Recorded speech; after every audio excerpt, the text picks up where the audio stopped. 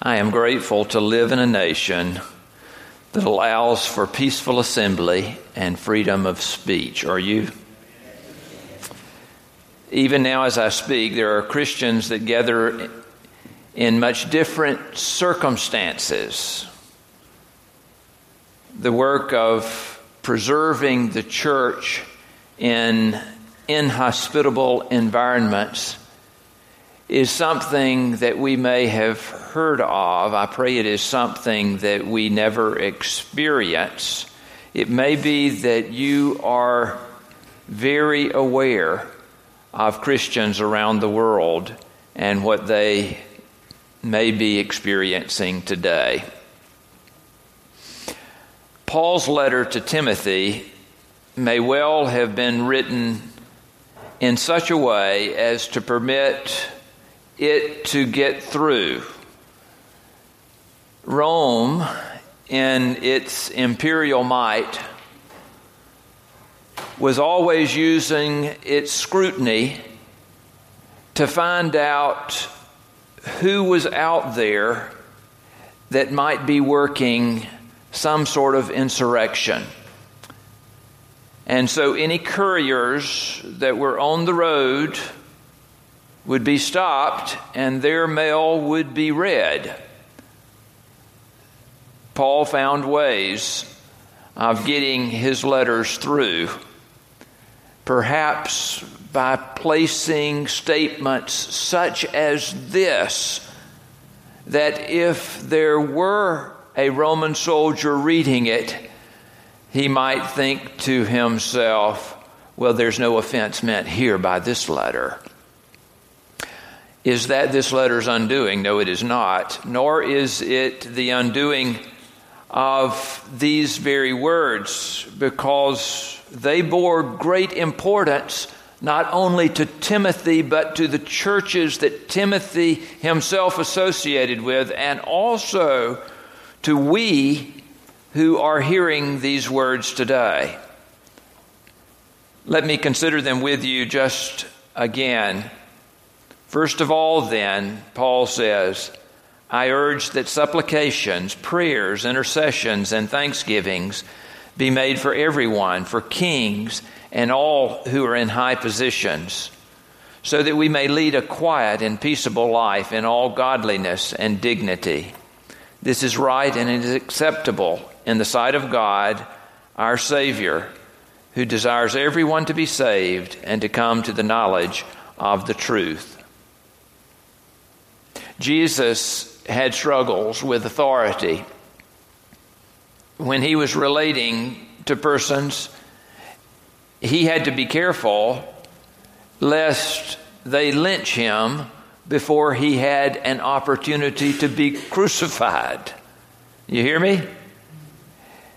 In fact, it may well be that the reason that he spoke on a number of occasions and told persons to keep their healing or their miracle or his presence as a secret, a messianic secret, it may be that he was wanting to give the opportunity for his message to be heard by those that needed to hear, in order that things might be set in motion as he intended them to be. His kingdom, however, could not condition itself to simply function under the rule of those who were in charge of the world. There's a passage in Luke chapter 13 where Jesus has made his way to Jerusalem. And this is his lament. At that very hour, some Pharisees came and said to him, "Get away from here, for Herod wants to kill you." Now, this is an interesting thing, because at several points in Scripture, it also is evident that the Pharisees intended to do Jesus harm. But here they're warning him that Herod had come and sent a message that he intended to do Jesus harm. Jesus said to them, "Go and tell that fox for me." Don't you imagine that put Jesus' life in jeopardy right there? Go tell that fox for me. Listen, I am casting out demons and performing cures today and tomorrow, and on the third day I finish my work. Yet today, tomorrow, and the next day, and I must be on my way, because it is impossible for a prophet to be killed outside of Jerusalem. Jerusalem, Jerusalem, the city that kills the prophets and stones those who are sent to it. Jesus dealt with this authority in as best way he could. His dear cousin John the Baptizer connected with his heart in ministry, but you know the outcome and how he was killed because of a kingly wish at a party. Here you and I are gathered, and most of the time we don't think any of this is of real danger for us. But there are dangers that we may not perceive in our world today. In this election cycle, there are severe differences of opinion amidst us as a nation. This is not new. This has been the case in every election cycle since the beginning of this nation. We have very short memories. And yet, that should not discount the fact that we are as separated as ever on certain subjects, particularly here in this nation. Some of you know in your family how hard it is to be of one opinion. Do you ever struggle with this? Does anyone in your family think differently than you? It's interesting that we somehow can abide within the family. I had someone recently speak to me, and as I was getting a notion of some difficulties that were going on in their family, he says it's just family dynamics. Don't we all know that? Things occur. Children know how to test this better than anybody else. It sounds like I'm speaking from experience, and I suppose it does date back at times to our daughters. But you know what I'm talking about, that children can, even without knowing it, or maybe intending it, they can set parents even in opposition to each other. As a child goes to perhaps first the mother and asks the question if they might have permission to do something or purchase something or whatever, go visit a friend, and the mother thinks over this wisely and says to the child, "No, you may not." Well, the child knows well enough that that's only one part of the answer. And so the child goes to the father, and the father, unbeknownst to him, is asked the same question that the mother was asked. And of course, his thinking might be quite different, and he says yes to the child. Well, you've got a problem right there, don't you? You've got a problem in process that the parents have to work out and somehow come to a decision on. There is a dysfunction that it is at play in our politics, our family, our nation family, becomes much more divided day by day when you and I do not realize what is at play. In fact, our candidates are our children. Hear me on this. Our candidates are our children. They have been raised up by this nation. And we get it wrong if we think that they are the ones that we are following. They are looking to us for cues of what we are supposed to do. And we're not sending them the best answers. They situate themselves in such a way because it's always been done like this, to use misinformation and backbiting and mudslinging and conspiracy theory. And in their suggestions, we get so taken in that it is not healthy in any way for our nation, what is going on. You and I are called to be a people of prayer. Just this past weekend, Sunday a week ago, there was a large gathering of persons in the auditorium at Statesboro High School, a day of prayer, an hour of prayer for our nation. Some of you may have been present for that event. It was a remarkable gathering. It was not nearly as diverse as I had hoped that it would be, but it was a remarkable gathering nonetheless by the numbers of people that turned out. What was even more remarkable was that the 12 or 15 pastors that were giving leadership to it in no way showed partisan favor in the time that they were at the pulpit on stage. Now, granted, they didn't let any of us preach, but they did ask all of us to pray. And it was in our prayers, that there was this kindness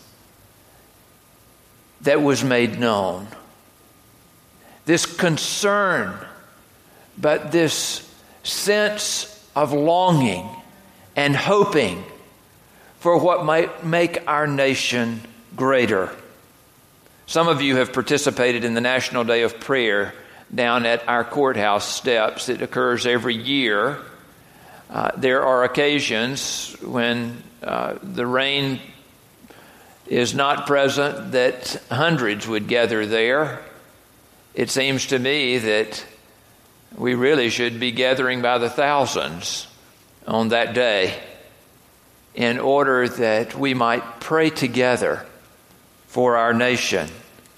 We are coming up on Thanksgiving.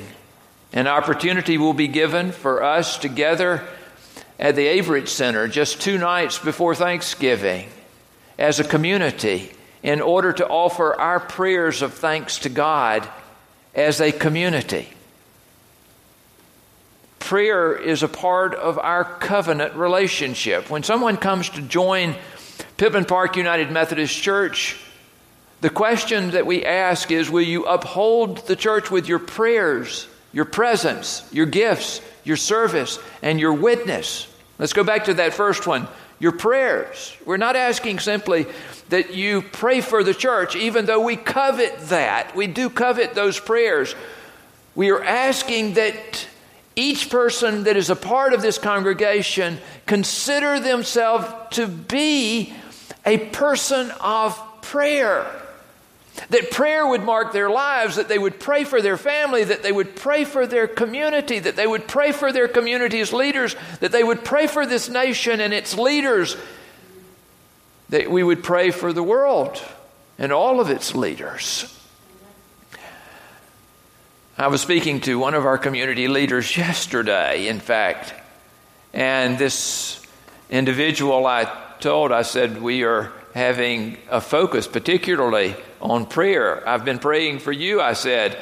In fact, we will pray even more so for you.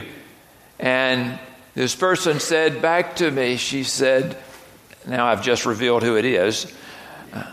She said to me, please do pray for me. She said, I'm not complaining. She said, but this is more than I ever realized it would be when I got into this job. Can you think of how many other leaders in our country might be saying the very same thing?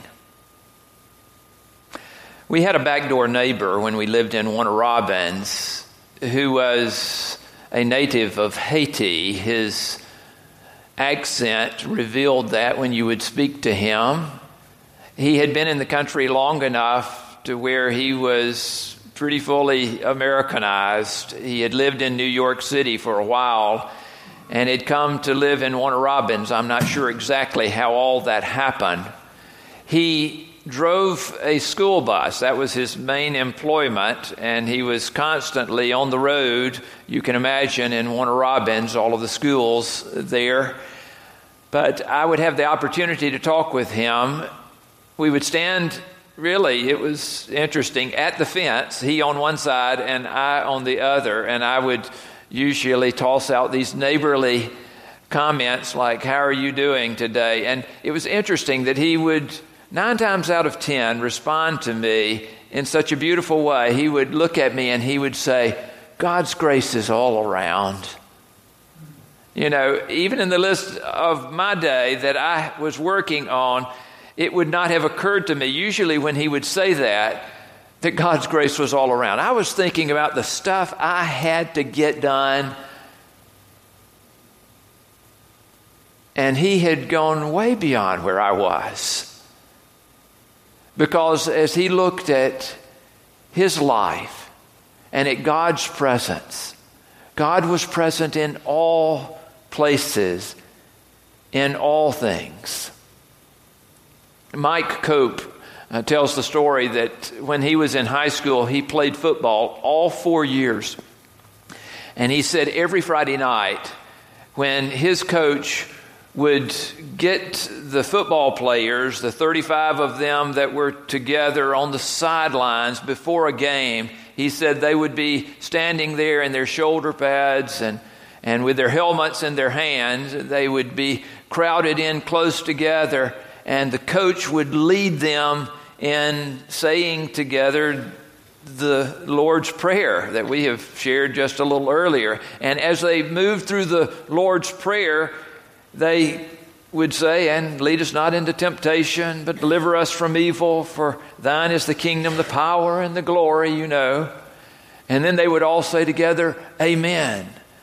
And then there would be this hesitation. And then in one loud, common voice, every one of them would holler out, let's kill him. He said, for 4 years we did that. And he said, no one ever made the connect, between what was said in the prayer and what they were about to do on the field. And I know you're saying it's just a game, it's just a game. But we do this disconnect. We do this very same thing. I mean, have you listened to the language of people and how they communicate? Our attitudes and our comments should reveal that we are people of prayer. The way we talk about the incumbents or the up-and-comings who are leaders of this nation is less than what Christ would want of us. If the worst that Jesus ever spoke of Herod was that he was a fox. Lord help him if he would hear what we say about our candidates these days. You and I are called to a higher place of living, a prayerful place of living. Jesus encouraged us, even pray for your enemy. Have you thought of that in relationship to those for whom you will not vote?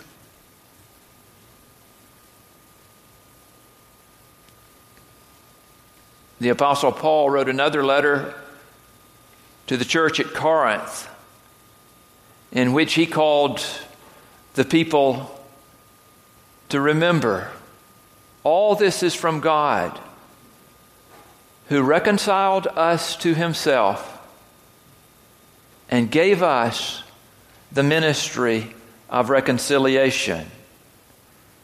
That is, in Christ, God was reconciling the world to himself.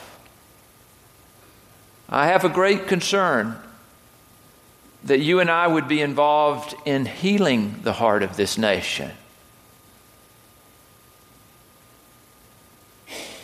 Much good can come from our praying for our leaders. It is out of prayer that I believe this nation was born, and it is out of prayer that I believe this nation will be redeemed.